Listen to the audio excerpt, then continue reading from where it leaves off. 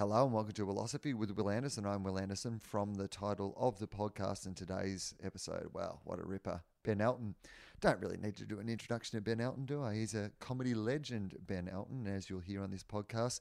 Somebody that I grew up watching and idolising, and I absolutely love this chat. It was brilliant to talk to Ben about a whole bunch of issues in comedy, in politics, in the world. He has a brilliant brain, and I think his shows will be absolutely amazing. In fact, I'm looking forward to going out and seeing one myself. Speaking of live shows, oh boy, I'm in Adelaide at the moment doing the Adelaide Fringe Festival. Will Informed is the name of my show that I'm doing in Adelaide. So please come along and see that. Very exciting.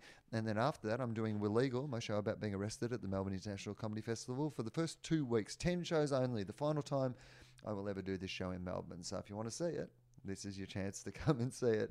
And then the second 2 weeks, I'm doing my completely improvised stand-up show, What You Talking About, Will. That is a show entirely made up on the spot with the audience there in the room. These are such fun shows to do, and I think they're really fun shows to be in the audience of.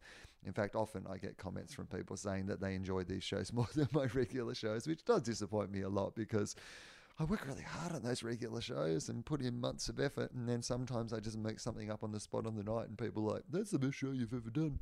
So anyway, it's good. Well, anyway, you know what? I'm doing these shows and I love doing these shows. So if you want to come along and see them, please, 10 of those as well at the Comedy Theatre during the Melbourne International Comedy Festival. And my shows are on sale around the rest of the country as well. So go to comedy.com.au for the information. But Ben Elton is today's guest, and he is doing stand-up back after 15 years. We talk all about that in this episode. If you have an opportunity to go and see Ben Elton live, please go and do it. And if you don't, well, you know, he's got books and plays and musicals and all sorts of things that you can consume of Ben's. But I think you're really going to enjoy this chat, so let's get into it. It's Ben Elton.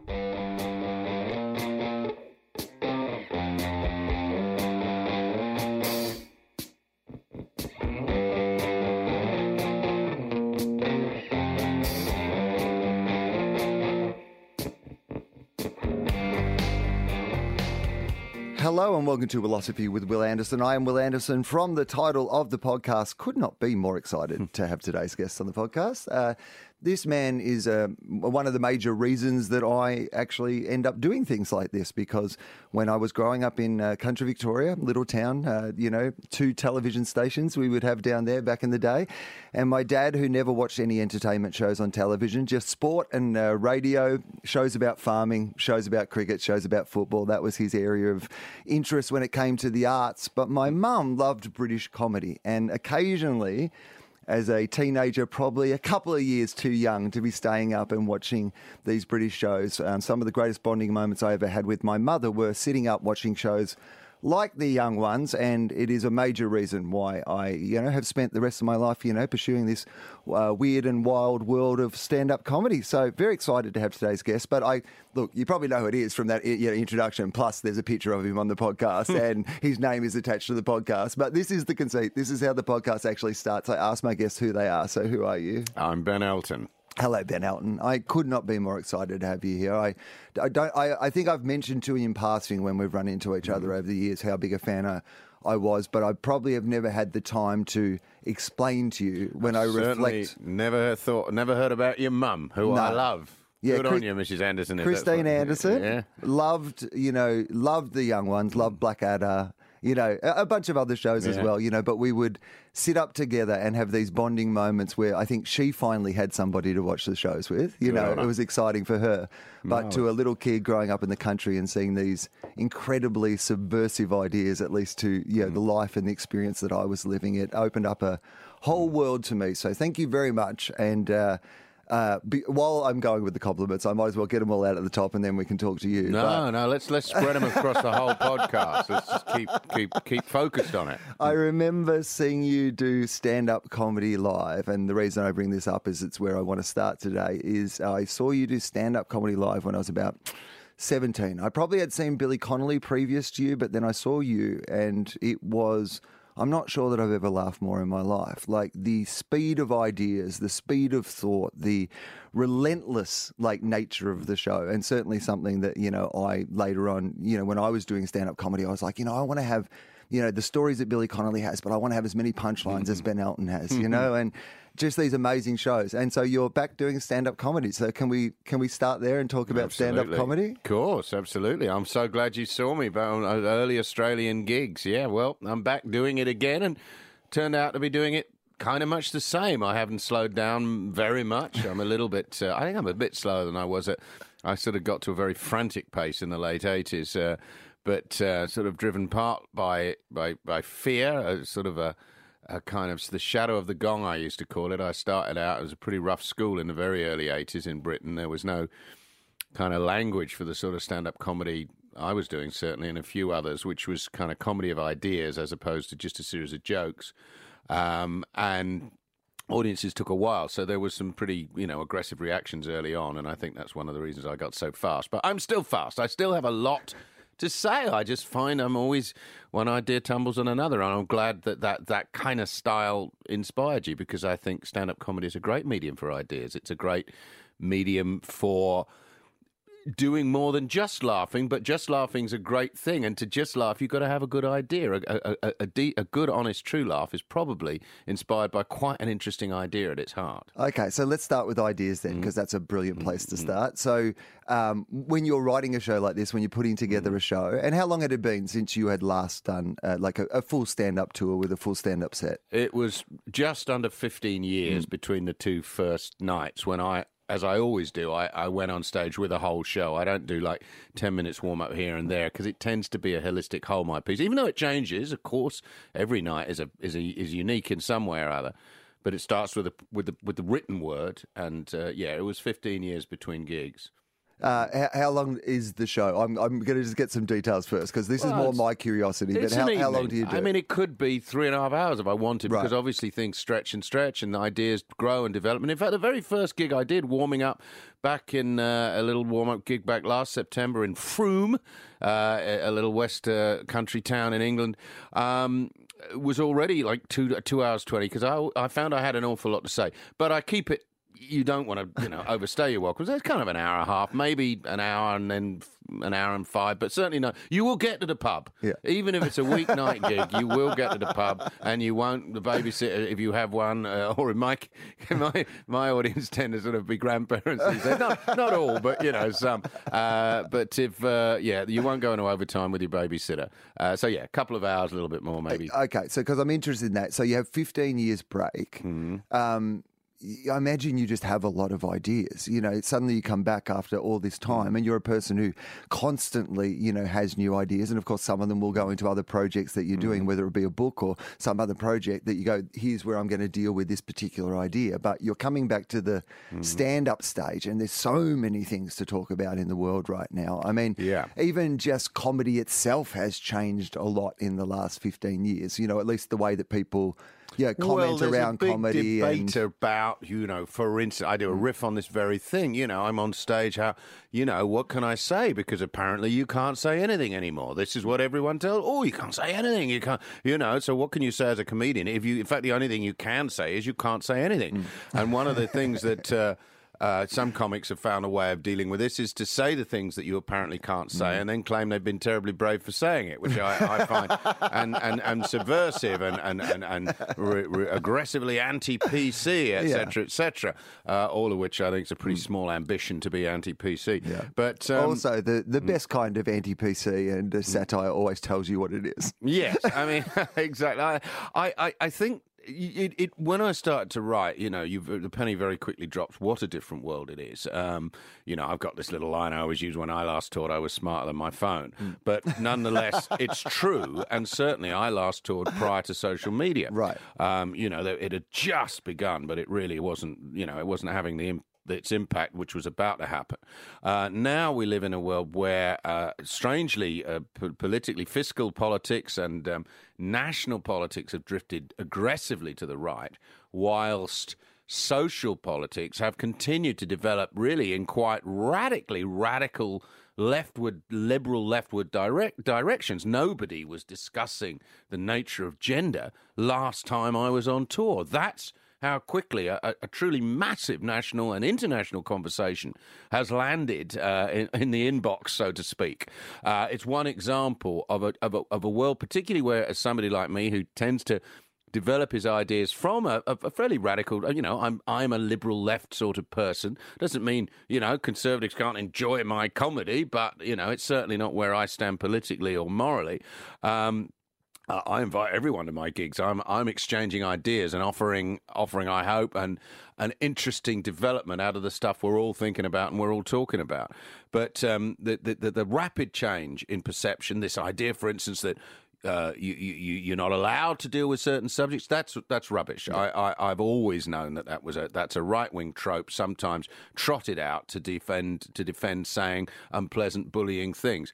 My view on political correctness is I tend to approve of it. It tends to be just good manners. It tends to be respecting that we're all different. We don't live in the binary monoculture we all used to think we did. And yet there are many people who claim, you can't, if you take something on, you give so much offence. My rule of thumb is if you believe you're honestly expressing your truth in a proper and empowering manner, then if you give offence, then it's not your fault. Of course, there's a chance of giving offence, and I deal with that on stage a lot, and the horror of being quoted out of context. I do a riff on gender identification, which I think is empowering and right, accepting the wonderful new inclusion we're all feeling with these new ideas of being that the younger generations bring on, whilst exploring my own confusion as a 60-year-old who's rapidly readjusting to new and different ways of looking at ourselves. I do this complicated and it seems to be pretty funny riff. I've been doing it for a while. All the warm-up gigs in Britain, as I call them, 75-date tour to warm up for my Melbourne shows. That's what we like to think. My Aussie shows. And I say on stage, anybody takes this out of context, you could bring me down tomorrow. I could be the subject of a Twitter storm, and I could be snap twatted and insta buggered before the end of the day. Please don't do it. Please don't quote me out of context. I make a big riff out of that. Context is incredibly important to these things, because I'm so glad, by the way, that you said all that. That's because there can be a temptation as you get older, and we see it, and, it's something that we constantly have to fight against, which is this idea that, if things are more confusing to me now, therefore they are wrong, and, exactly. And particularly in comedy, you see it as people get older, they get more reaction rate. Yeah, and their lack of connection to, times, and as times change, because they're further and further away from those times also. I was so pleased. That's a central theme to my current tour, yeah. But what I love is like the way that you're exploring that. You're saying, I'm going to explore this idea that we know this is a good idea, but I'm going to explore my personal confusion around it, which is a connection point also for your audience and people who are also going, I want to be the person who is supportive of this also, but I'm feeling all these confused feelings because this is new to me and this is just not how I grew up. And generally, you bring them in. Most people are on the side of the angels, but also they find it to have orthodoxies challenged, which for them were inalienable. I mean, I was born into a generation and many previous generations that believed that sex and gender were entirely linked, and now we're learning that they're not. Sex is biological, gender is sociological. Gender is a social concept. These are interesting ideas, and I do share my confusion, my support, but also my confusion. And in the long run, I seem to, because I'm honest to my own self, I don't seem yet to have caused myself any trouble because it's an honest exploration. The idea, for instance, that somebody I've admired all my life, a feminist icon like Germaine Greer, should suddenly find herself on the wrong side of much of what is considered modern feminism is surprising and fascinating, and I'm buggered if I'm not going to explore it and look at it from both sides, because that's my job, to express myself as honestly in my comic art as I can. And that is a central... It's not the whole show, but certainly, oh Lord, please don't let me be misunderstood has been the theme of my life as an artist, and it could never be more relevant than right now when there's this idea, whether it's true or not, that everybody's desperate to take offence and leap on you. Whether we are living in a genuine age of outrage or whether it's merely a kind of unholy pact between half a dozen Twitterers and then the mainstream media who are too lazy to do anything but quote Twitter anymore, whether or not there's real mass outrage out there or it's actually a strange bubble manufactured within a tiny Twitter storm that then gets repeated on the morning chat shows because you got to talk about something after all. I don't know, but it's certainly I people feel like you do know. I do know. Yeah. I feel like you made it very clear which one of those you think it is, and I agree with you. We live in an age of outrage. Yes. That's what manufactured, it is. much of it manufactured. Outrage around the outrage. You can say anything, but if you are a decent person, you won't say bullying, brutal things that use comedy to exploit a minority in an audience in order to get cheap laughs from the majority. But that's been the same since the dawn of time. That didn't come with trans, it didn't come with gay marriage, it didn't come with any issue because the difference between good and bad comedy has always been whether the comedian's being honest to their own principles. And when they know when a comedian winks at the audience, goes, "Oh, I've been a bit naughty, I shouldn't have said that," basically, no, they shouldn't. They're lying because really they wanted to say it and they were going to say it from the start. They're not being a cheeky chappy, they're being a bully. It's interesting to me the next step of this kind of intellectual conversation about the changing nature of comedy that we're having, which is to then, are you able to look back at material you've done previously? Because this is just something that, I'm talking from my own experience here, to go, not only has comedy changed and the way I do comedy now is different to, the way I would have, 10, 20 years ago, but that particular routine I did 10 years ago is something that if I was given my time over again today, I wouldn't do. Do you have any of those in your back pocket? That's not only, that's a huge part of the act. I mean, and it's great fun. Exploring the changing nature of society. I'm in a very, very interesting position. I've been doing stand-up comedy since 1981. It's 40 years. And I've done a lot of it. I mean, I know I've been away for 14 years, but prior to that, I did a whole new show every 2 years.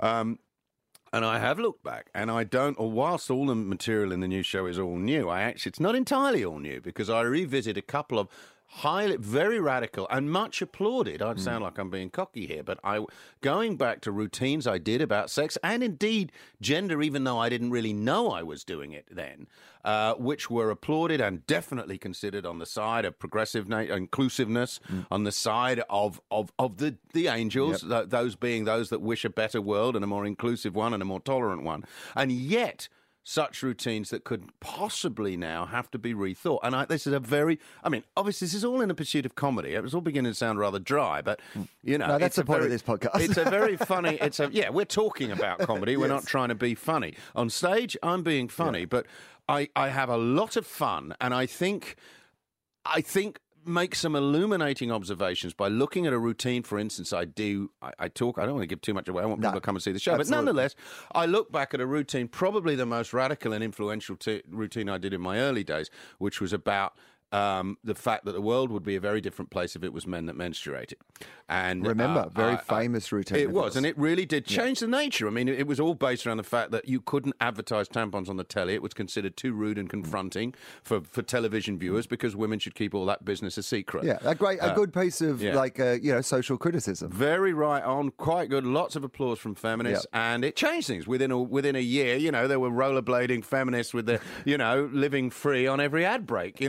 And glorying in the glory of their winged tampons, pads or whatever. And I don't think you put the wings on the tampons. No, you don't put the wings on the tampon. Let's get basic engineering right here. Is that the bit that you have to apologise exactly. for? No, I confused a lot of women, to be honest. Confused a lot of women. It was an interesting routine, and I will give away as much for those who listen to this and come and see my show. I then talk about the fact that clearly we now live in a world where there is a very, very interesting, and I think very legitimately explained school of thought which says men can menstruate if they're trans men. And if we are to follow, as we are, I think, all beginning to come to understand that this is a real thing, that gender is not sexual, then the routine based absolutely on the idea, what would the world be like if men should menstruate, needs to be at the very least reworded for a world in which we consider that there are men who do menstruate, those who identify as male. Very interesting times, and I'm not going to pretend that I don't find that intriguing but also confusing as somebody who's coming to this, in a way, learning it, because young people seem to just have been born with this feeling. My kids have no surprise, or they're entirely unfazed by the gender conversation. I don't think there's anyone over 30 who is entirely unfazed by it. I'm a completely I'm a very kind of radical guy socially, and I am embracing it and working through it. But that doesn't mean I find it an easy concept. You're right about the kids, though. I had a guest on the show recently who was talking about the fact that a 6-year-old had said, so the conversation had been around the grandfather, I think it had been, or somebody from the older generation anyway, saying, I just don't understand the idea of, they and them. And the 6-year-old had said, Granddad, you don't need to understand it. You just need to respect it. Ah, that was a 6-year-old? 6-year-old. Well, but it's what you're saying about it's having kind of been where raised. I'm coming through, and but I do understand it. I actually do see the logic of the difference between sex and gender. I mean, it's an idea I had to come to. I wasn't born thinking it. A lot of my ideas I felt as a kind of my politics from the 80s came to me almost. It seemed by symbiosis. It seemed as if I'd been born with it. Yeah, you didn't have to work at it. No, where just as young people don't seem to have to work at their politics, I'm having a look at it and think about it and getting a lot of fun and a lot of comedy out of it, which so far, at least, all sides, if there is such a thing as sides in such complicated issues, seem to feel I'm being honest and at worst, nothing less than attempting to make a positive contribution through the comedy I'm doing. We've got some good news. I saved some compliments. I didn't spend them all at the start. Yeah. I read your last book, which is Identity Crisis. Which deals again with very much explores this area, not just this area. It explores, it's again a great media criticism and a criticism of the entire infrastructure that is around these issues and how they can be manipulated and how they can be legitimate and. This is ending in a compliment, so please just forgive the first bit of it. I went into it with a little bit of trepidation because when I was a teenager, Stark Again was one of those books that really just changed my life a bit. Just the amount of jokes that was in that book, but the message behind that book, I mean, a message, that is as relevant, more relevant, in the year 2020 than it was in 1989 or whenever you wrote that. 88, I wrote it. 32 years later, it's worse, isn't it? Yeah. Right. And so I love that book so much. Again, just would have read it probably 7 or 8 times. Wow. The amount of jokes, because there's so many jokes there's in a lot it of as jokes well. In that book. Probably, you have gone away from putting that many jokes in books, and it was a stand-up writing, a book. There was every single line had a joke, but it also meant that it rewarded rereading it 6 or 7 times so you could explore all the jokes. But you worry. You're like, oh, I know what this book's about.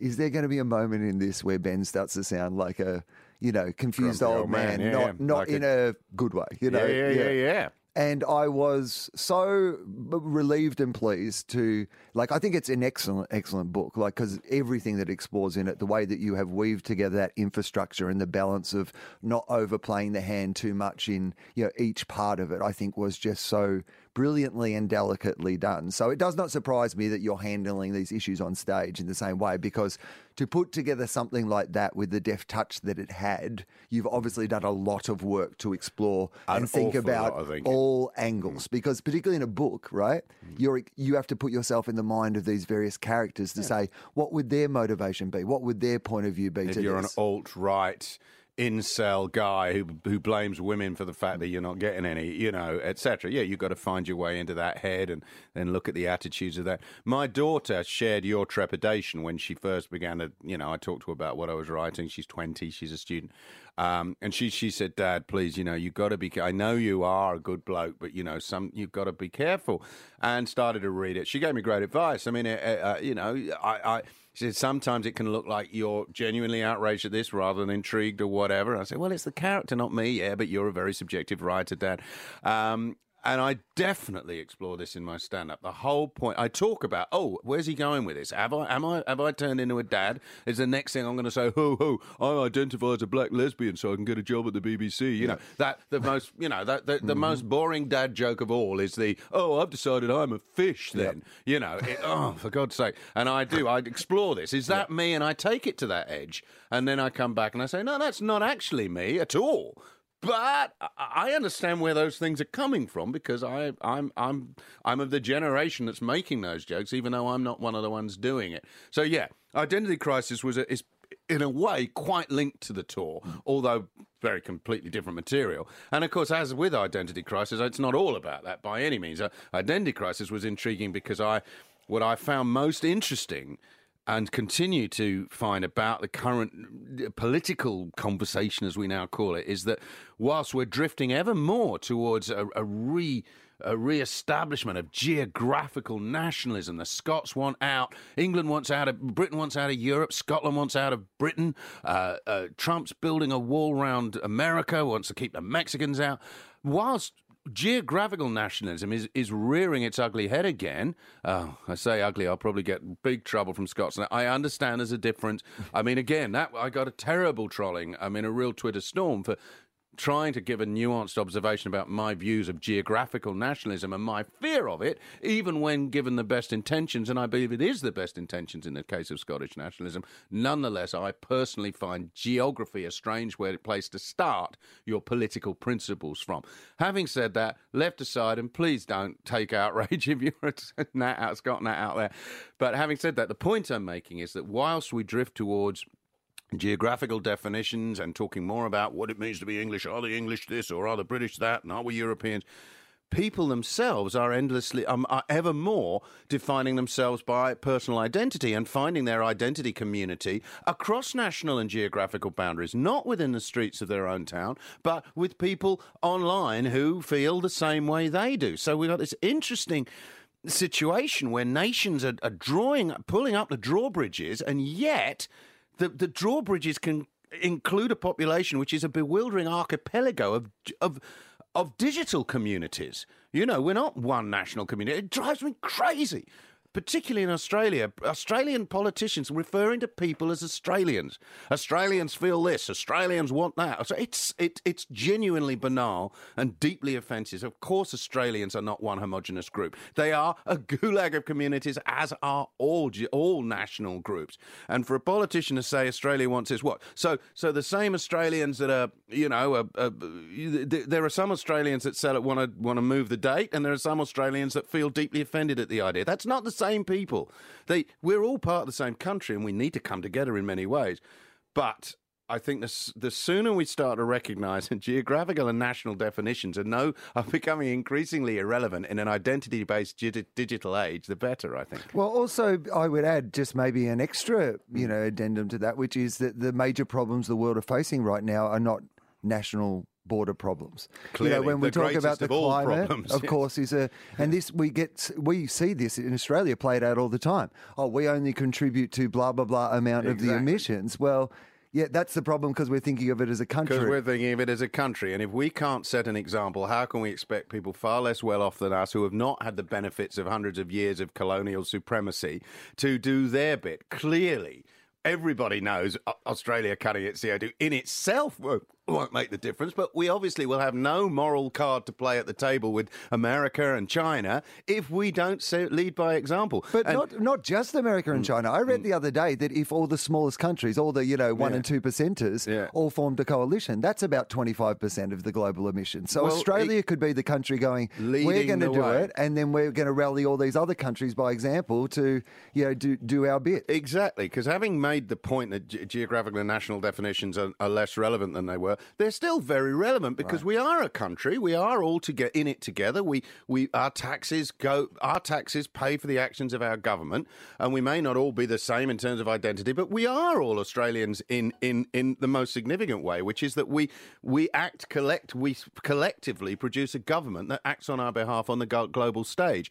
And the idea that politicians should then come back and say, well, I'm interested in what's happening in your backyard. Of course you have to be interested in that, but it's a lot of very different backyards for a start, and in the long run, the world is our backyard. How long have you lived in Australia, for now? What's the period of time we're talking? Well, if I were to quantify it temporally, anyway, in terms of time, I reckon it'd be about 13 out of the last 33 years or 30 years. I've been half Australian since 1986 when I fell in love with an Australian girl and eventually married her, and we're still together. And so that inevitably meant my Australian life began around the time of Stark. I wrote Stark in Fremantle. I've written almost all my novels in Australia.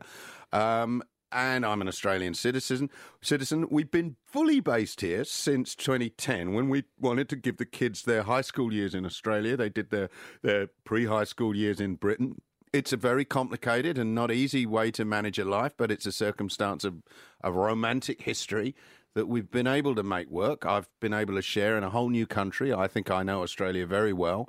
I've become very much a part of it. Well, that was part of the question I was leading to, which is I think you're in some ways in quite a unique position. You can't be quite a unique. I understand you can either be unique or not unique. But I'm moderately unique. Yeah. Anyway, we're all moderately unique. In that, you're somebody who's seen a 30-year snapshot of Australia, but not entirely from the inside. No, you've had the opportunity to be constantly stepping outside Australia as well. So you have a good sense of who we are when we're here at home, but you also have a sense of how the world has seen us and how perhaps that has changed over 30 years and how the nature of Australians has changed over 30 years. So can you speak to that a little bit? Because I'm very interested in your insighs of, from someone who is part of us, but also an observer of us. I am definitely part of it. I've paid an awful lot of tax, and I've lived an awful lot of years in Australia, and I know it well. And I made a movie, 3 Summers, where I think I gave a pretty good snapshot of quite a lot of what's going on in Western Australia, and which is my state.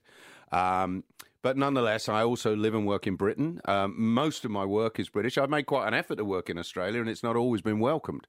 And in the long run, it's been easier just to, bugger it, I'll just go back and work in Britain.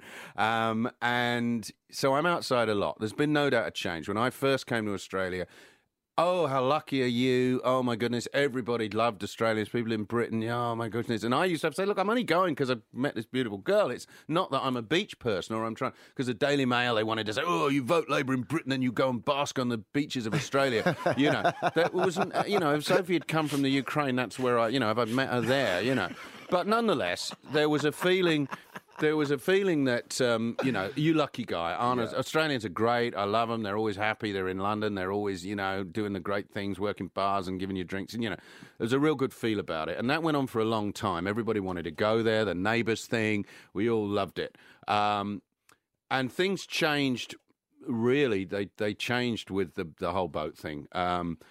It started to look, Australia, this supposedly open-armed, open-handed, honest, fair-go country suddenly started looking kind of selfish and kind of weirdly spiteful. I mean, the way that boat, Howard's famous blaming, they drown their own kids kind of thing, that looked horrendously spiteful from the outside. And, of course, Australia, which is very rarely mentioned, you don't hear much about Britain here. Well, we don't hear much about Australia in Britain. But every now and then you do, and always when it's horrible, obviously, some vice versa. So, the idea that Australia was pulling up the drawbridge, a self-evident country of immigrants, except for our first Australians, who the world does know have not had the fair go that Australia celebrates so much for everybody else.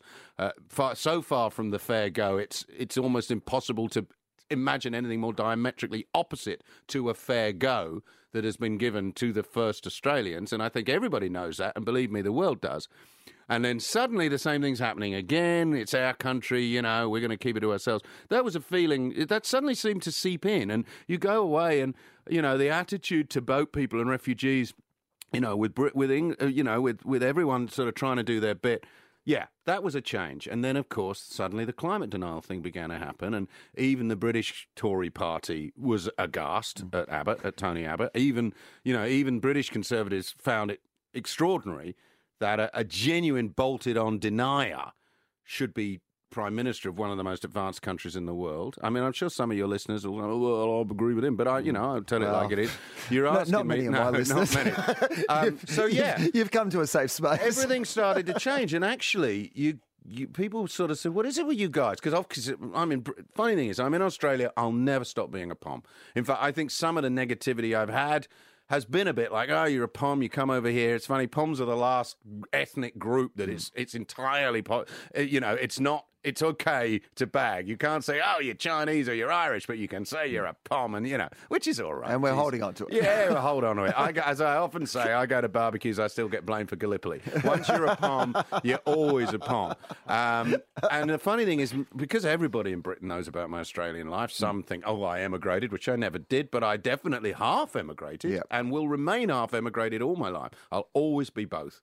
And people, they start to say, what is it? What's going on over there? Everyone's, you seem to have a government dedicated to saying the most unpleasantly racist and selfish and, to sort of almost talking about, Asian invasions and, et cetera. And then suddenly comes the climate denial, and our current Prime Minister, you believe me, we saw it in Britain, him waving a piece of coal around in Parliament as if somehow that proves anything, you know. So, yeah. I mean, obviously, people still... There's a huge bond between Australia and Britain, and even as we both become... There's a detail of that coal story that I don't know if you saw at the time, but just always just fascinates me about the pathetic nature of those sort of stunts, which was... Because the big thing was that if people remember, Scott Morrison was in the Australian Parliament, he was holding up a piece of coal and he was taunting the opposition by saying, it's coal, don't be afraid of it, you know, blah, blah, blah. And his big thing was, it's not scary, don't be afraid of it. But they had got it lacquered. Yeah. You know, shellacked, so that they didn't get any coal on him. Yeah, didn't get any coal. So they were afraid of the coal in the first place. Yeah, you could tell it was. I mean, what about the American one who brought a snowball in? Hey, where's global warming? I mean, the smug ignorance beggars belief. And yeah, so you asked me a question, and I don't suppose any Australian who's travelled overseas in the last 10 years will be surprised to hear that the vibe has changed. Yeah. And I'm not sure we'll ever get back, and I hope we do, because I'm Australian.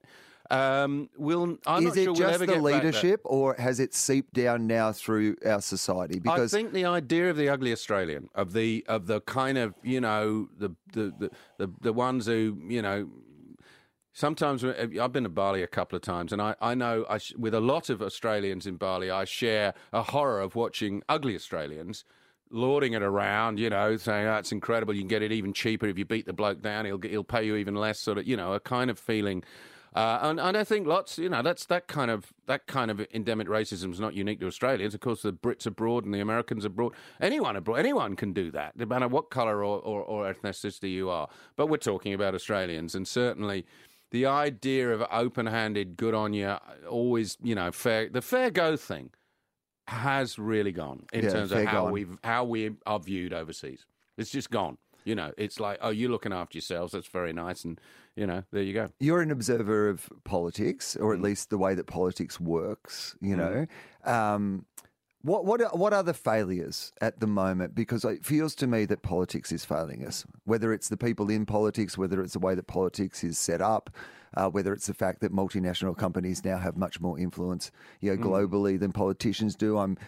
Maybe a combination of all those things, or many other things that I have not thought of. But when you observe the state of politics itself, and you obviously the media and Rupert Murdoch and the wide influence that he's had worldwide in the way that he has. I was about to say, I blame an Australian. Yeah. I mean, I think his influence is incalculable.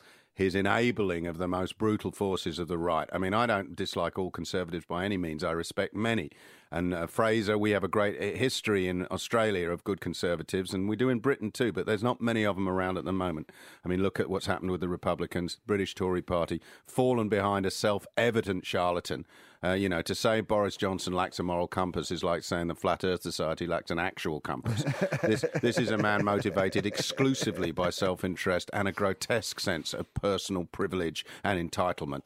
Nobody denies it. His family don't deny it. His colleagues don't deny it. Just as nobody in the American Republican Party really denies any of Trump's venality. And they just shrug and say, yeah, you know, he's a shit, but he's our shit kind of thing. And I believe Murdoch really is at the heart of that enablement, the kind of brutalization of our national conversation where suddenly it's possible to say bullying and unpleasant things in the guise of just speaking the truth, just saying it like it is, etc. And how strange, you know, 10 years ago we had Obama, you know, we had Blair, we had a liberal. Now, of course, there were a lot of mistakes. I mean, you know, neoliberalism made it. The globalization left an awful lot of people behind feeling confused. And I have no argument with people who feel my community changed too quickly. Nobody asked me that the nature of my world would change so radically. And I don't seem to have benefited from it. There just seemed to be a shit more load of private yachts in Cannes Harbour than there used to be. I fully understand that. I understand the nature of the Brexit anger. But to see it so willfully exploited by people who have no interest in the root causes of people's anger, but are interested in personal entitlement. How strange that in this time when we're all becoming apparently so woke and apparently you can't say anything, Britain, Australia and America are all led by over-entitled white, old or middle-aged men, clearly motivated by vanity and self-interest. I mean, you can't... It's obvious, and I don't think even they deny it. I mean, Morrison might have a go at denying it. Trump and Johnson wouldn't even bother to deny it. They'd say, that makes me smart. if I don't pay tax and if I look after myself. That makes me smart, and I can be smart for you. Morrison is perhaps a little bit more nuanced. He has this weird moral compass of his religion, etc., which, of course, is what makes him such a climate-denying zealot, because he believes in the literal word of Genesis, which says specifically the earth has been given to man to exploit and use at his will. It's a religious thing for him, burning coal. So how strange the place we've landed at. I don't know whether that's even remotely an answer to your question. It doesn't matter. But I'm fascinated by absolutely what you've observed. But then the trickiest bit is, and I don't expect full answers, but I love listening to you think about these things and talk about these things. And how do we fix it? Because there was a while where you thought if we have better facts, if we just have the facts. But, like I say now to scientists, it's like, don't put out any more reports. Yeah. Every single person who's been convinced by one of your reports is now convinced by a report. Another report is not going to tip anybody over, now. But maybe the entire nation bursting into flames might focus our thinking. I mean, Prince Charles, I'm not a massive monarchist, but sometimes they can say some good things, and I think he has actually been really interesting over the years. And he made a speech 30 years ago when he said, does this North Sea really have to die before we agree to the proof that it's dying? It was a very good point. He said, we're constantly finding ways to say, we can see it's dying, but it's not dead yet. Well, the reef's the same. Do we really have to, does it have to go? Does it have to become extinct before we finally go, okay, yeah, it was going to go extinct? You're right. I didn't believe when David Attenborough did that documentary, exactly. but now it's dead, actually dead, I believe it. I don't know what do we do? Because we live in a world now where it doesn't matter if you have a good set of facts because someone else will just be able to provide another set of facts. How do we move forward from I'm in what we're semi-despair. I've never felt quite this way before. I'm a natural optimist. I do a lot of it on stage and have fun with it. My ambivalence about it's not ambivalence, my loathing of the internet. I recognise there's lots of useful things to it, but the fact that it has unwittingly and democratized ignorance, the fact that we can now all choose our truth, we'll find it proved. If you want to believe that Bush himself individually killed every single one of the 3,000 who died on 9/11, you can find it proved on the internet. I'm not sure what the answer is. I want to take refuge in one of the great cliches, which is the young. I do see particularly in Australia, there's so many inspiring young people. My kids are young Australians. They went to high school, a local state high school in Freo, and I'm lots of their friends. And I was thinking this is a generation that are not going to survive the corruption of the internet, the rampant pornography, the isolation, etc. And of course, there have been many, many, many terrible things. But nonetheless, I see vibrant, engaged, intelligent young people finding beyond the manipulation of the media, both online and in the old media, finding some truth and speaking up for it. And I think we have to believe that there will be a renewal of principle and care with a generation that can see the nature of greed. I mean, I tried to write a novel about this. The new boat people are the billionaires. They're not doing what I did in Stark, which was they went to space. But what is it with these super yachts? Clearly, these people can see that the quality of life is deteriorating. I walk out of a beautiful restaurant in London having had a lovely meal, and I have to step over 18-year-old young women who are sleeping in fear of their lives in doorways. The idea that the quality of my life as a rich person, and I am a wealthy person, not as wealthy as a lot of people think, but certainly a hell of a lot more wealthy than I ever imagined I would be, and yet clearly the quality of my life is utterly undermined by living in a society in brutal distress. And I think the proof of that is that people are building their own bloody cities and going and floating offshore in order to avoid the reality of their own creation. And I really do think that I want more photos of those super yachts because I think the penny's dropping very quickly, that this is evidence of an absolute dislocation of morality in our society where people can mess it up and then float away. And I think young people can see that. And I believe that there will be a reckoning, and I hope it's not a violent reckoning. I don't want blood on the streets, but I do want to see this age of entitlement readjusted back to an age of community. It all started in the 80s, Thatcher and Reagan, when the post-war consensus was broken. It started long before the internet. After the Second World War, it was so self-evident that only communities can solve problems. I mean, the world had reached a crisis of beyond imagination. There was a darkness deeper than the Middle Ages coming for us called Nazism, and the world as a community fought back. And after the Second World War, even right-wing Tory parties believed that community was at the heart of individual empowerment. If you want to lead a decent life, your community needs to be healthy. And suddenly we had welfare state politics, which were respected on left and right. And that was called the post-war consensus. The legacy of FDR in America, the Clement Attlee legacy here, and the similar in Australia, Chifley and etc.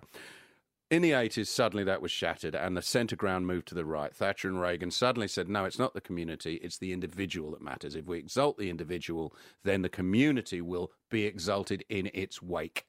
And that is where we've been ever since. And all politicians, including on the left, have tended to move that way, have tended to say what we really need to do is to empower the individual, to give them the reins, and they'll create the wealth that will bring everyone along with them. Well, clearly, it's gone too far because those individuals have floated away with their supermodels and their massive gas-guzzling stink boats, and we're left with a world where community politics is seen as somehow naff and old-fashioned. In the long run, it's all about community. You talk about the internet. So the internet itself not inherently good or bad, right? It's the environment in which you like launch guns. It's the environment in which you launch the internet into. Yes. So if the focus of the world had been community, the internet could become one of the greatest tools of all time, and it often is. Like you've expressed already, the idea of how strong it can be in community. Yeah. But it was born into an age of neoliberalism and individual person. This is a good point, Will. And therefore, the companies themselves reflect that. You suddenly have Mark Zuckerberg controlling, pretending they're hippies, but actually, But secondly, it was reflected in the way that we constructed the internet. The idea that you go on your Instagram page and show off your boat or whatever was at one stage would have been laughed at or mocked or rejected, but now is embraced. You're absolutely right. I hadn't really thought that, but because it came of age in an age which had already been defined by conspicuous greed and conspicuous consumption. When I was young, we still had that old idea that, you're not supposed to be, do well. Like if you sold out, you're playing a big theatre, which is pretty crap as well. That was kind of also weird. But nonetheless, there was an idea that you had a responsibility to the people who bought tickets to see you.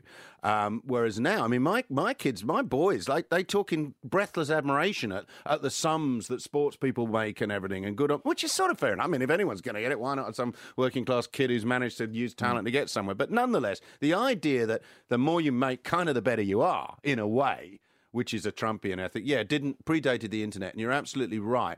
The internet certainly became a place for everyone to say, look at me, look at me, look at me, rather than look at us. Having said that, we both agreed that it's also been somewhere where those who feel isolated can find companionship. Of course, that works also for neo-Nazis, but which is terrible. But nonetheless, it also helps for people who are struggling with their gender identity, and they can find comfort and support amongst peers who may not live next door. And so, of course, there's good and bad, and it all comes down to personal morality, and my personal morality is that in the long run, it always takes a village. Very little good ever came solely from an individual. I mean, Churchill's war leadership was astonishing and prescient and important, and I admire him greatly. But of course, what he led was a committed community who all made group sacrifices and didn't think about themselves. And I think we have kind of lost that. And in Donald Trump, we have the personification of somebody who says, I was smart. I just looked after myself. I can do that for you too. It's a strange thing that large groups of people fall for that, because it's not going to end well. And then we have and excuse the very tired pun here, but with Phoenix rising from the ashes, the Australian bushfires happen, and suddenly you see communities again, right? Not people asking the person that they're holding a hose next to fighting a fire whether they voted for a different political party to where they voted. People genuinely are acting to help each other. People are raising funds, events, coming together, communities coming together. And in deep adversity, obviously the best of us comes out. And of course, there's a great long tradition and a grain of tenacious resistance to hardship in Australian community life. And but there is everywhere. All people have courage to come together. No, it's a uniquely Australian construct. Uniquely, you know, like we like to claim being things. Friends, like being mateship. friends. Mateship. No one has friends outside of Australia. That kind of gets on your nerves a little bit. We never saw that TV show Friends. No, it was quite a popular show, guys. Exactly. It's I think they were actually mates. Like, really, they're there for. I'll be there for you. I thought it's only Australians who were there for each other.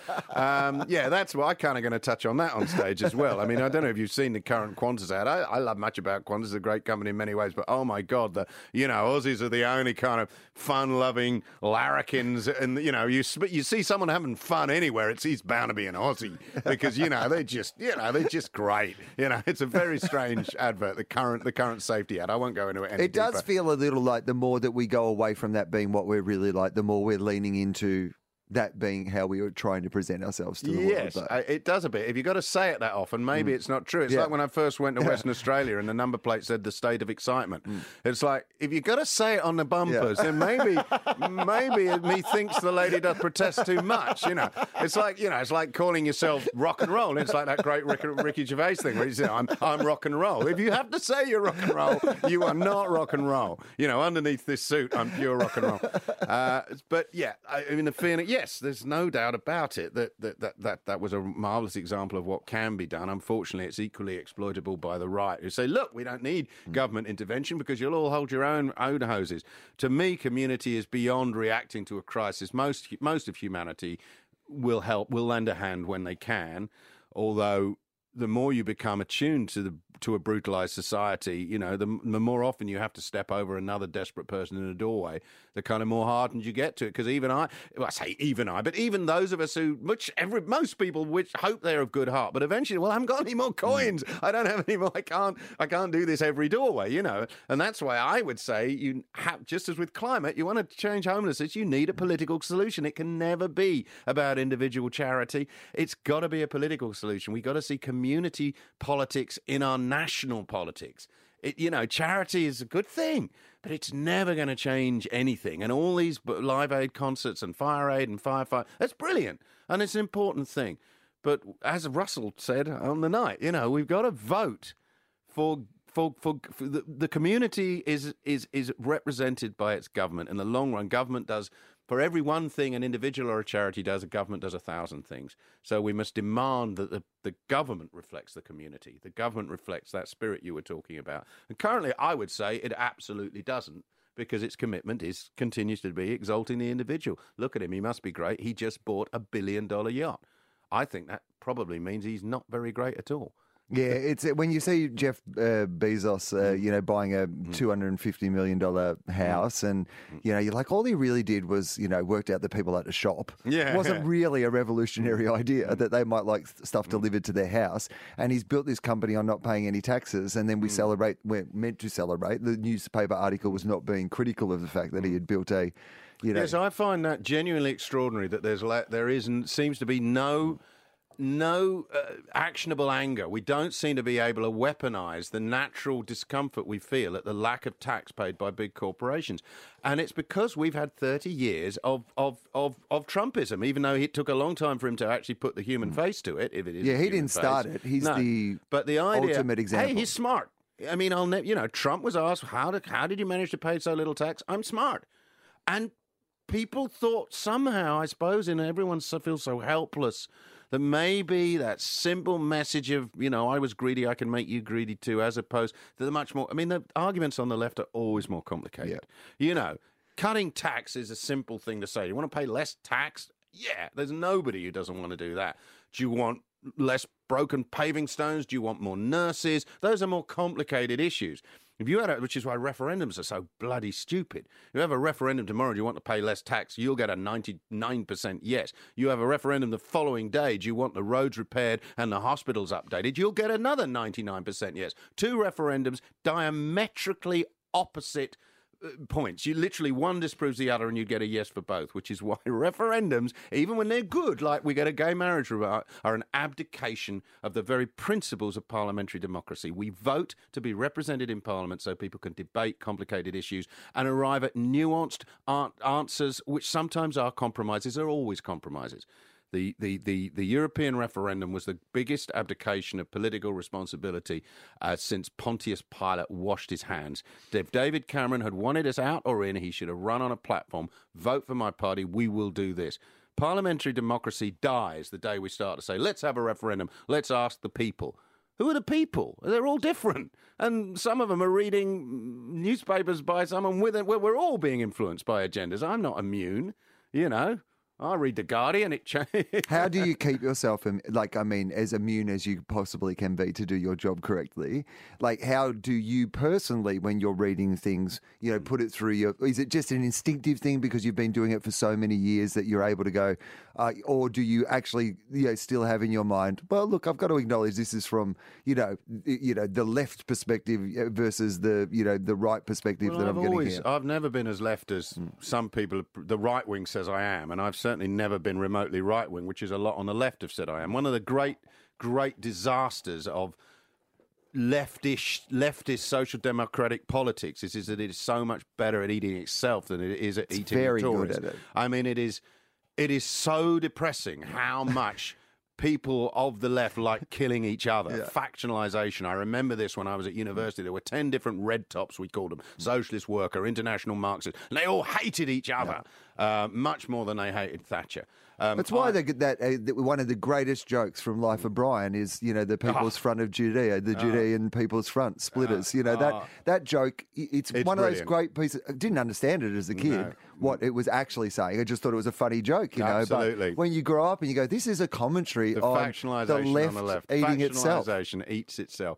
Look, I'm kind of middle of the road. I think always kind of what I would want for myself, I want for everyone else. Most people are like that. I'm certainly not. I think it might come across as if I think I'm some kind of pious, person. I'm not. I recognize my own foibles massively, but I trust myself always to try and do my best. Above, as Polonius said to Hamlet, above all, thine own self be true. Don't write stuff that you secretly know is brutal or wrong, that you don't really believe it, but it'll get a laugh or it'll move people. Don't take the easy option in political debate. Don't the way people will suddenly start talking about veterans. They don't care about veterans, but they want to say it because they think they'll get a cheer. Or Trump, as if there's ever been anyone who has done less for the causes of the military in personal terms, in his Vietnam deferments, but also in terms of avoiding tax for 40 years. He's done nothing for the military, and now he invokes them in every second sentence.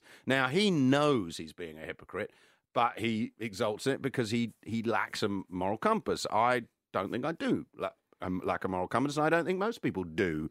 Well, you talked about core principles there. Yeah. So this podcast, the loose conceit of it, and look, we've covered it, particularly anyway, but is that I ask people if they have a particular guiding principle to their life or a philosophy or something that they, is a core thing that they come back to that defines the way that they go about life in any way. You've mentioned a lot of things already in the conversation that we have, but is there anything else that comes to mind when I ask you that question about having a life philosophy? Is there a philosophy to which you why you do the work you do, or how you do the work you do, or why you live the life you live? I don't think about it. I'm not a remotely introspective person. I only ever think about any of this stuff when I'm talking. The famous Ian Foster quote. It's something along the lines of, "How can I tell you what I think until I've heard what I have to say?" Yeah. And that I think for me, my life and my art is an improvisation. Like anyone who puts a pen to paper or a brush to canvas, they don't really know what it's going to be until they've completed it. And so you have to follow your instincts.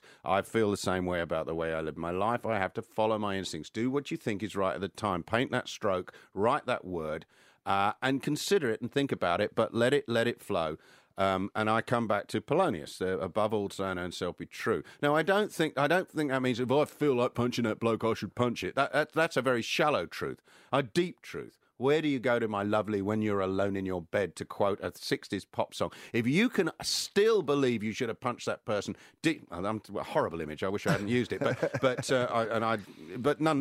I'm saying is if you, I'm not saying, if you feel it, do it, but I am saying if deep down you feel you shouldn't do it, then remember not to. And that comes, for instance, to voting. If you really know that it's a selfish vote, or it's a selfish act, or it's a selfish line, if you know that you're on stage being selfish, getting jokes at someone's expense. The best example is Trump doing a what used to be called a spastic mime. I don't know what the term would be now, but a deeply offensive impression of disability.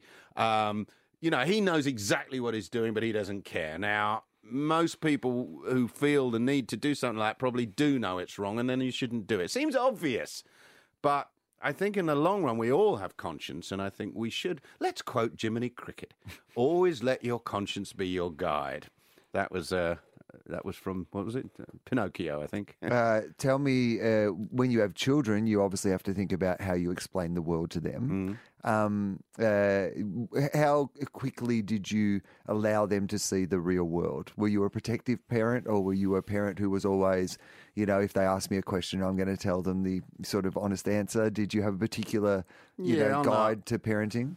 Common sense, you don't, I do know people who go, I told them immediately there's no Father Christmas. Yep. Oh, okay. Well, I kind of see your point, but I'm not doing that, But, you again. And I mean immediately, they were just born. Conscience meets practicality. You can't always do the right thing. You can't always be as good as you'd like to be, but do your best. And certainly in terms of bringing up your kids, I mean, I wish, we didn't have any boundaries. I mean, they turned out, I always had a view that my parents had with us, which is that in the long run, we have to trust you to sort of form your own moral decisions. And, they knew we weren't ever going to cancel Christmas or even pocket money. There'd be an hour of horror and then it'd all be back to normal again and things. We didn't smack, by instinct. We've never done that. I think that you take you take decisions with your children guided by principle and practicality. And in the long run, you try and keep them away from Coke as long as you can. Coca-Cola, I'm talking about.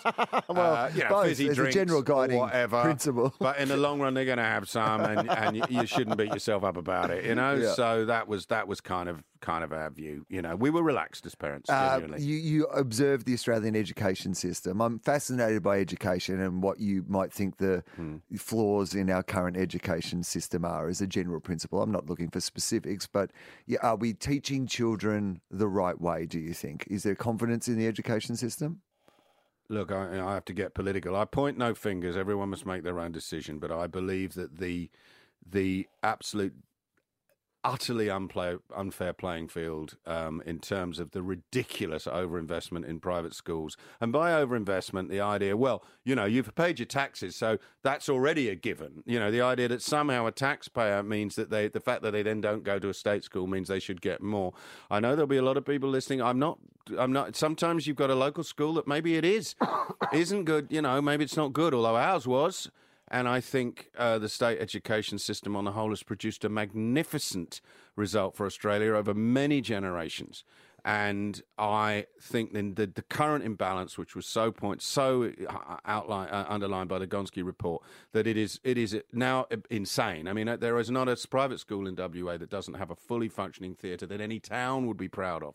That's not necessary. It's too much anyway. I mean, I think if you want kids to understand theatre, put them in a black box with 2 lights and see what they can do with it. That's what my university drama department was like. I think having a fully functioning theatre with computerised, I don't even think it's good for education in drama. I think you should try and do it under a tree. Try and see if you can be funny in a shed or dramatic in a shed. I remember when we studied Lear, my teacher dragged us all out in a storm to do some of the Howl speech in the rain. It was great. So, look, I'm sure there are some people listening, and most of my friends' kids go to private school, certainly in Britain as well. But personally, I think education should reflect the community. And one of the great things, actually, about the American education system was until recently, it really was pretty egalitarian. Everyone went to the local high school, the rich kids and the poor kids. Because there wasn't that kind of archipelago I keep using that word, of private schools everywhere. So there were a few really posh American private schools, but on the whole, they all went to the town high school and rooted for the town high school team, et cetera, et cetera. And I think that builds a better community. I think community does start at school. Look, I know this is going to be controversial for some. I'd certainly got lots of kids I know, privately educated. There you go, that's fine. I love you all. But for me, a government should have the courage to say the state system needs a lot of help, and if it's at the expense of another swimming pool in the private sector, then that should be self-evidently the right thing to do. Yeah, don't blame Ben, by the way. Blame me for asking the question where I was hoping he'd say something like that. So, we've got to start finishing up, but it takes both of us a while to do things like that. So I'm going to start now. I always ask people on this podcast, what do you think happens when we die? I think we are properly dead. I am an atheist.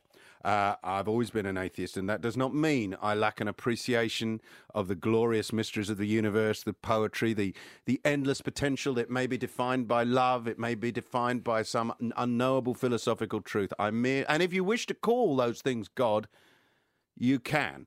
But I decline absolutely to give that God, to personify it and presume I know what that his or her opinions are for the next general election, or whether there's such a thing as gay marriage. To me, the ultimate human arrogance is the idea that if there is a God, we know what it thinks. And so I personally am an atheist. I don't know what the mysteries of the universe are, but I believe we return to them without any further influence other than the footprint we left, the memories we leave, and what we did on earth. That we live on in. We live only on in the memories of those who loved or knew us or hated us, and the actions we took while we lived. But I think we die absolutely. I don't believe in the soul. I don't believe in ghosts. But I do believe in memories, and I believe in the ongoing mission of humanity towards the power of good. And I think that's human, not religious. And I decline to respect any organised religion. I respect the individuals, but the idea that people who call themselves of faith have some special knowledge, some moral high ground, turning to a faith leader, what do you think? To me, that is a very strange thing to do. The universe is a mystery.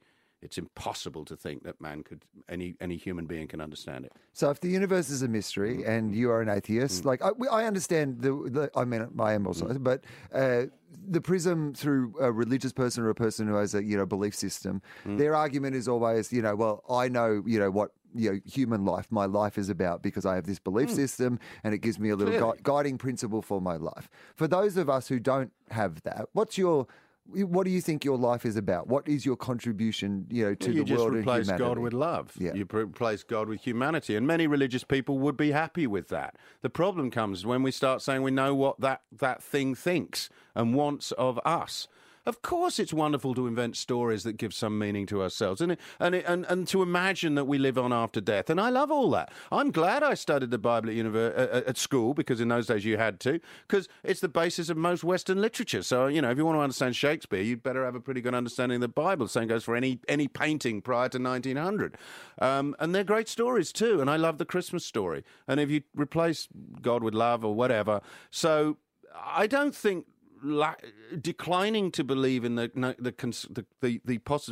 idea of a personified God leaves you out of the idea of faith in humanity, our ongoing duty towards the betterment, the power of good.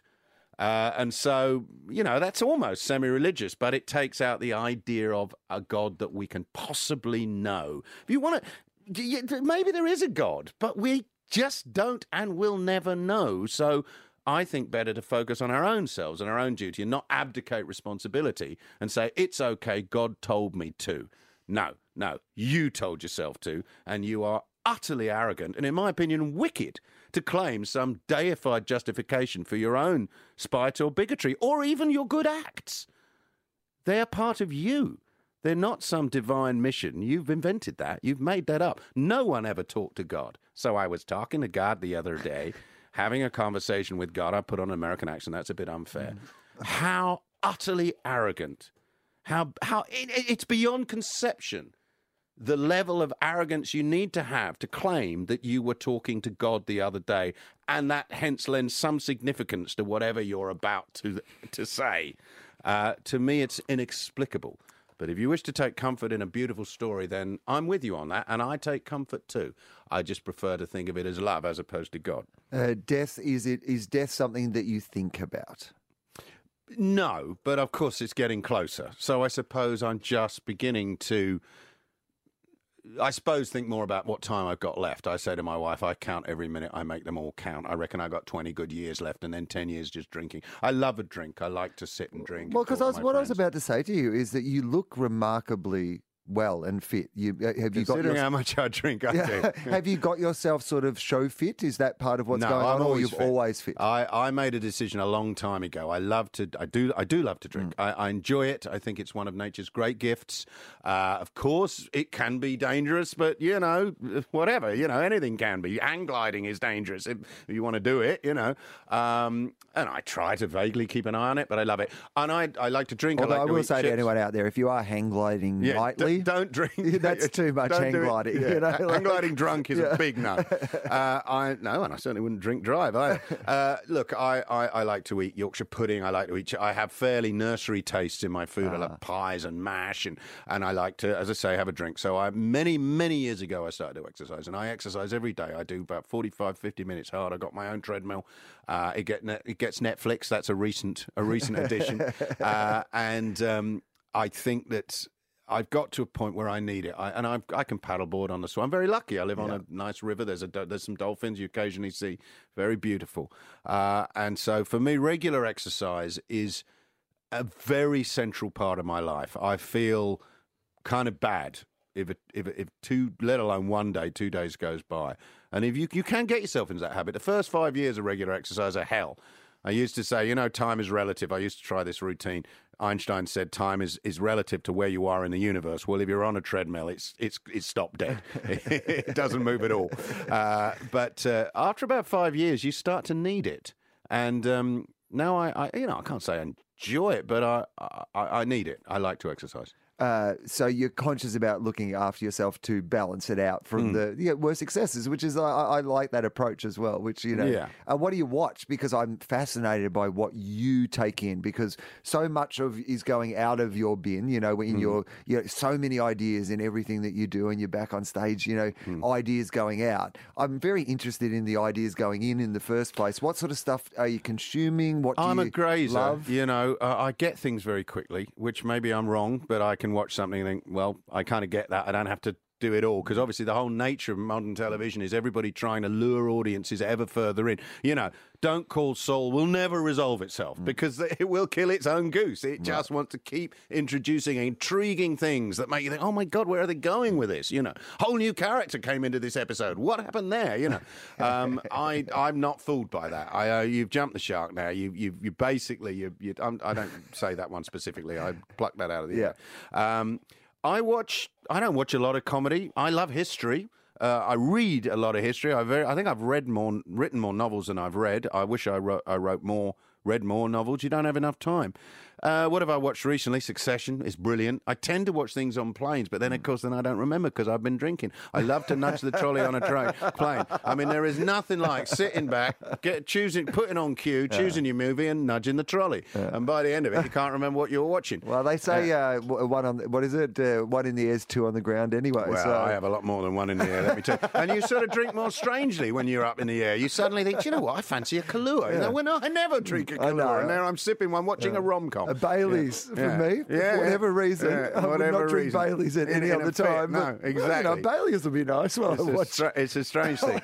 So I don't watch a lot. I mean, it's, like everyone, you're so confused. You put on Netflix, what do I watch? And then they're making stuff too fast at the moment. The quality is not as high as they think it is. Just booking a big star doesn't make a series brilliant.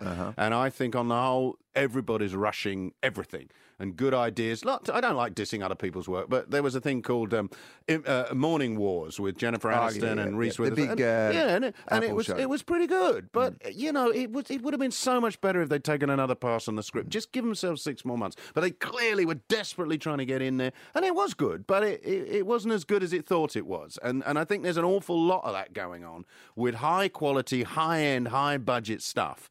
And I've done something which I never do, which is criticise other people's work. I've been on the end of it so often, but I criticise it with with nuance because it was a good piece of work. A commentary about the state of the industry right now more than about the specific things you're talking about. I think there's too big a rush for content and too much buying quality. Same with movies. We get someone in it, that's the first thing. I've tried to get movies off the ground. It takes forever. And the first question literally is who's in it? Can you attach someone? Doesn't matter what the script is. Doesn't matter what the idea is. Who's in it? And that's kind of weird because I don't think people go to see movies just because, Tom Cruise is in it. They'll look. but that doesn't make them go necessarily. And I think the same goes for high-end TV. At the moment, I will recommend Succession. It's a very fine piece of work. It was interesting you said earlier on about the idea that the next generation will grow up with these things and they're rejecting some of these things. You know, we see it's sometimes it's just the generation who had none of it and then had all of it, don't know how to handle it. I think at the moment human beings were a little bit like, the kid who's never had, sugar, and then finally they're by themselves and all they eat is sugar, And we're like that with the internet and entertainment and all these things. We never had this capacity to watch all these things and do all these things. And so now we feel like we just have to. We have to keep consuming and consuming and consuming, I think, whereas maybe the generation that's raised with it will have a different I think that's perspective possible and hopeful, but we are infinitely corruptible, and it takes an awful lot of effort not to take that extra chip out of the nibbles bowl, and it takes an awful lot of effort not to watch the next episode when it's literally saying next episode beginning in 3 seconds. My wife's much better at it than me. We'd binge more if she didn't say, "Well, I'm going to bed. I'm stopping now. One episode's enough." I hope we do exercise self-restraint as a race. So far, the signs aren't looking great, but we have to hope. Two more questions and we're done. So, have you seen the movie? Well, this one counts as a two-parter. Firstly, have you seen the movie Groundhog Day? Yes. Yeah, so you're familiar with the conceit. Bill Murray's living the same day over and over until he has to resolve something in his life, but in between... he learns how to play piano, does a whole bunch of things. Like he has time amongst it to pursue something. While he's living his 1,000 days or 1,000 years, he has time to get good at something amongst it. So you're living in Groundhog Day. What would you like to get good at when you have the time? Funny you say play the piano. I mean, I've always wished I could play a musical instrument. I'm married to a musician. I love rock and pop. I would love to be able to write songs. I've written lyrics for songs, I've written lyrics for Andrew Lloyd Webber, I've written lyrics for the Wiggles. I would like to be able to write the tunes as well. I think I'd learn the guitar and the piano if I had that time. But I tried a little bit. I'm not very patient. And time for me is the ultimate tyranny. You talk about death. So Groundhog Day would be great. I would love more time, as long as I'm healthy. If I lose my marbles, obviously, as everybody says, please push me off a cliff. But don't, because you'd go to prison because of our ridiculous obsession. And, for me, I'm very pro-euthanasia. And obviously, complex, nuanced subject, but nonetheless. You're in the right state. You can get it done here. Well, absolutely. I saw my dad lose his mental capacities, and I know it was literally the one end he wanted to avoid more than any other. And I think most people feel that. And I would certainly rather die than lose my mental capacities. Each their own. That's my opinion. Time matters. I would love a bit of Groundhog Day, and I would probably try and learn the piano, but maybe I'd just end up writing more and more scripts and comedy because that's what I spend all my time doing. Final question. I have a time machine. I don't for legal reasons. I should put that out. But if I did, it would have a return trip that you could take to anywhere in history. The ultimate question. Or to anywhere in your own life. I dream of having a time machine often. I don't actually dream, but it's my ultimate fantasy, as it is for most people. But I love history. I make my own little time machine. I've written 3 historical novels, although I wouldn't go back to the First World War. It's impossible to say. My own life, I'd go back to my wedding day. It was just the best day of my life. Out of a billion choices, I think I would go and see the Beatles play in the Cavern Club. It's a great answer. Ben Elton, this has been an absolute pleasure. I will do a proper plug at the top of the episode with all the dates and let people know anything else. But what else apart from the fact that you're back doing stand-up, what else should we tell people about? Well, I got a new play just opened in London, but if anybody's going over to London based on There are people listening in London. I've seen the numbers. My David Mitchell sitcom, which is about William Shakespeare, called Upstart Crow. It's been a big hit on the BBC, and now there's a play of it, a new piece, not a mashup of the old series, and that's open to wonderful reviews in London last week. So the Upstart Crow is my new play. I have various things bubbling in my mind, as always, but my big focus at the moment has been my return to stand-up. It dominated last year in the UK, and it's a big, big challenge for me here in Oz, New Zealand, because a lot of the material, I can probably mention Boris Johnson, but I don't think anybody's going to want to hear a 5-minute, 10-minute riff on him, so I've got to start writing my Scott Morrison routine. I don't think it's going to be too hard. Ben, thank you very much, mate. My pleasure.